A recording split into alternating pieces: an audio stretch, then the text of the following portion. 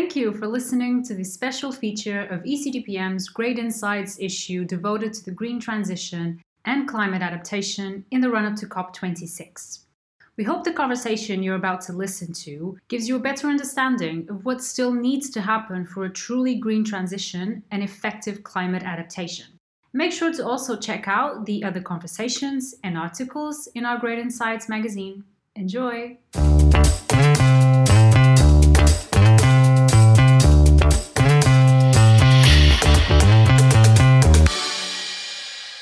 Good morning, Mr. Fakir. Thank you very much for joining us for this conversation with ECDPM. It's really an honor having you. You're the Executive Director of the African Climate Foundation, and prior to that, you were the head of the Policy and Futures Unit of WWF South Africa for more than a decade. So now you're leading the African Climate Foundation. And can you explain what the African Climate Foundation is striving for?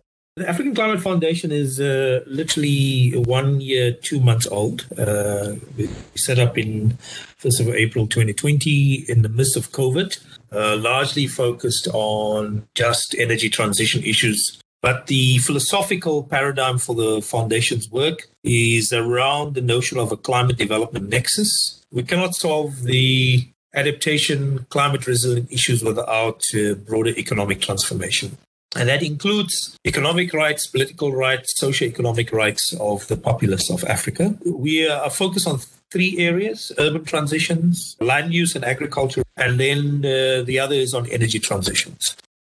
Our magazine Great Insights is looking at what could and should be done in the run-up to COP26. So in this context, I want to ask you, is there already an African common position on climate change ahead of COP26? Perhaps you could share insights on the ongoing discussion and what are the main priorities?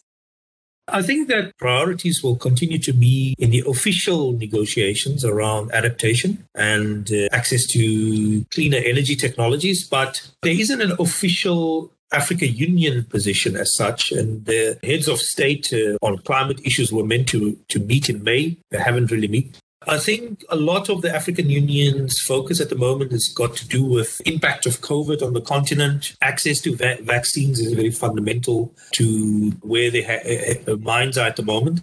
And second part is obviously the challenge of economic recovery post-COVID and dealing with debt overhang. But I suspect that COP26 itself may not see a very strong push from the continent, but we're more likely to see that in COP27, given that Africa is hosting the next meeting. And I would say that even at the level of civil society, business, the level of visibility and organization around the issue is they're not at the levels where it should be. But perhaps the world is a bit too caught up in the post-COVID recovery, in the sense that there's a new geopolitics in the world. The G7 meeting hasn't put anything on the table to excite anybody. The 100 billion target of pledges hasn't really been met.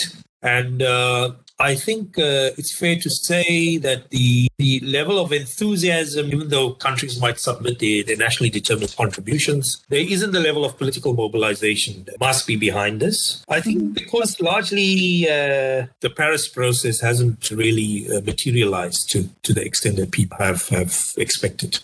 That's really a pity, but I can see that Africa and the rest of the world have other very urgent preoccupations nowadays due to the pandemic. And as you mentioned, Africa as a continent does not have a common position yet on climate change in the run-up to COP26. But at the same time, we see active engagement on climate by the African Union. Examples are initiatives like the Green Resilience and Recovery Action Plan. There is also the work on the climate strategy for the continent, a lot of engagement on energy. So all of this is, of course, creating interest in Europe. Now, how would you characterize African Union action in this field? What are priorities? What are opportunities? I think more momentum will come post-COP26 because the African continent itself will have to put together something strong, given that the COP meeting is going to be held here in Africa. So I don't think there is that level of momentum that presents a cohesive consolidation of something that allows counterparties to respond to. But there are things in work. Whether they will lead to a process within the AU is still subject to review. We all know that the EU Green Deal was launched at the last COP that took place in 2019. The objectives are to make Europe carbon neutral by 2050 and to decouple economic growth from resources use. Of course, this Green Deal has important external implications, as Europe cannot become green and climate neutral alone. For example, the EU plans to impose carbon pricing on a select number of imported goods. These include steel, cement, aluminium, electricity. It's the so-called Carbon Border Adjustment Mechanism, or CBAM in short, but this is also causing negative reactions from African countries. Did the recently leaked proposal by the EU spark any new discussions in the African continent? What are your views on this?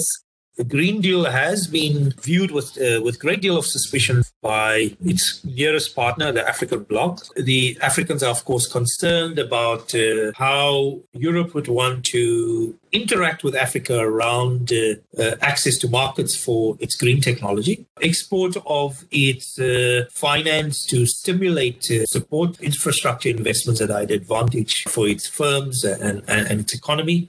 And the third part is Africa cannot talk about an engagement around the Green Deal without a unified position around trade. And there are concerns that the different EPAs being pursued by the European Union at the moment is undermining the unified position around the African Continental Free Trade Agreement. Africa also is of the view that there are key minerals that are essential for the green technology revolution, which will receive significant finance and R&D investments in Europe. That relationship cannot be asymmetric, that Africa should look at ways to increase beneficiation, and it's arguing that it has the instrument to do so under the African Continental Free Trade Agreement. And it wants to expand not only intra-regional trade, but the opportunity for greater access to technology and industrial capability in the new wave of technology development, which is largely a green technology sector.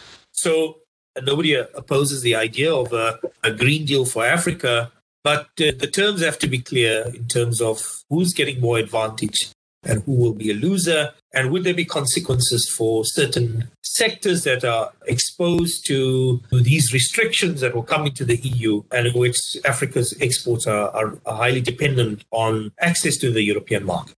If we look at cooperation between Europe and Africa in the short run, do you see any potential for an alliance between Europe and Africa, specifically in the run-up to COP26? I would say that the scope for bilateral sort of engagements with different European member states might be more fertile because of these past colonial relationships and ongoing relationships. Whether there will be a common European-Africa position, that has to be determined by the Africa bloc of negotiators. It's very uncertain what that will be, unless there are particular objectives being pursued, like a very concrete deal that supports Africa's climate agenda. But so far, there's nothing on the table that suggests that anything like that will happen. Do you think then that the Europe-Africa partnership, the joint Africa-Europe strategy, has been effective?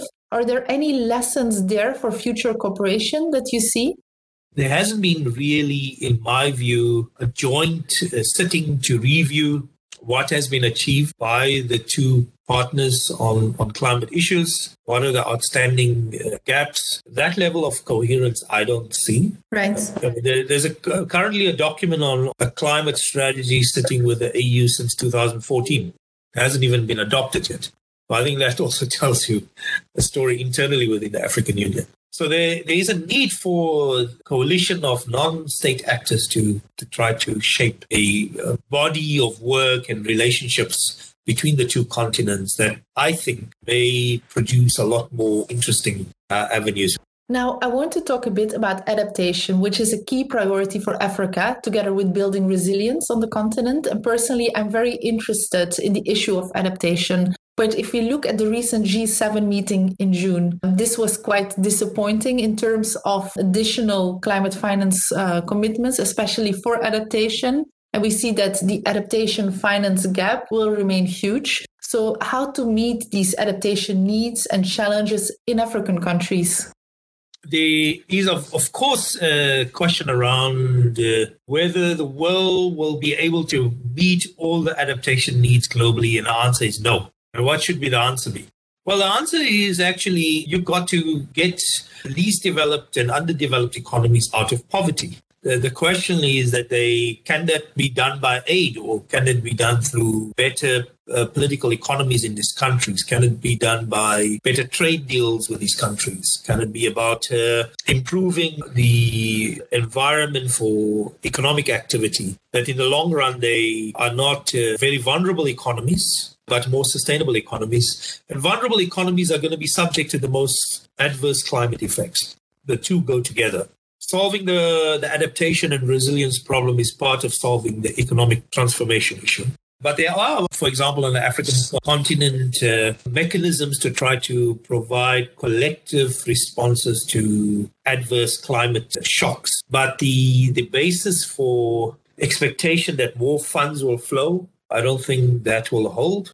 But certainly the adaptation elements of the different funds like a green fund, etc., have to be supported and replenished, and mechanisms created to figure out what's the best way to support these. Clearly, urbanization is a big issue, particularly in coastal areas, and there has to be considerable resources going into supporting coastal cities, etc. And then there are, of course, areas like within the Sahel that will require special attention, because climate, security and instability in those regions are fundamental to peace and stability and security on the continent. There are lots of resources going on. The question is whether it's sufficient or not is another matter.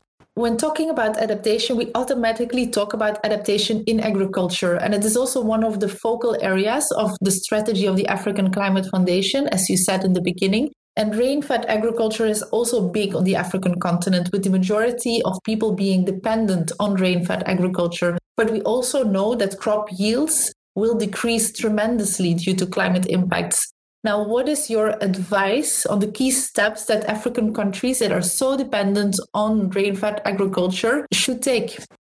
I think agriculture as a whole, it's not just about the biophysical resource, but it's fundamentally about human capability on the ground, organization and relations. And crucial to success of agriculture is the entitlement to the production and land in which the farmer engages, particularly women farmers. And the second part is the ability to grow sufficient surplus that can be traded in the local economy. And the third is the ability of the farmer to be able to have the right knowledge and ability to sustain the productive base, which is the soil and the biophysical resource that go into farming. So all of those things are fundamental.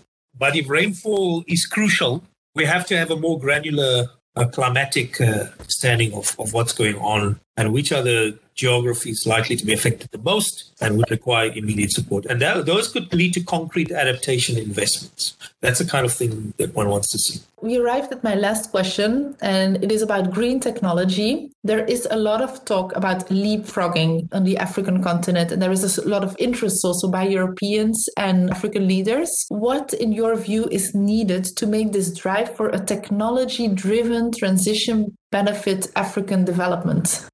Is this about a green deal, green stimulus, or is this about a broader economic transformation issues? So I think that you can't build a green transition, green technology uptake on the continent without addressing the broader microeconomic conditions that can facilitate that. There has to be an economic base that allows for the technology absorption, customization, and beneficiation from the technology. So in some countries, it makes sense where the energy mix is highly fossil dependent, especially if they are importing a large scale of the fossil, for example, heavy fuel oil in Kenya. You could substitute that with renewables.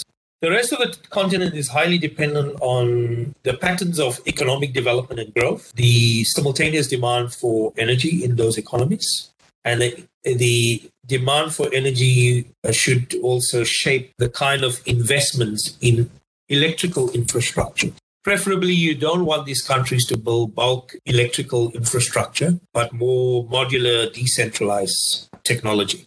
You can't say universally that every green technology adoption in the continent will be the same everywhere. The context of those economies will determine the degree to which green technology adoption will take place.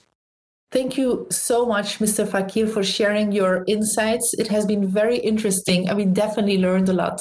Fantastic to have the opportunity to be able to share our views on it. So thank you for that.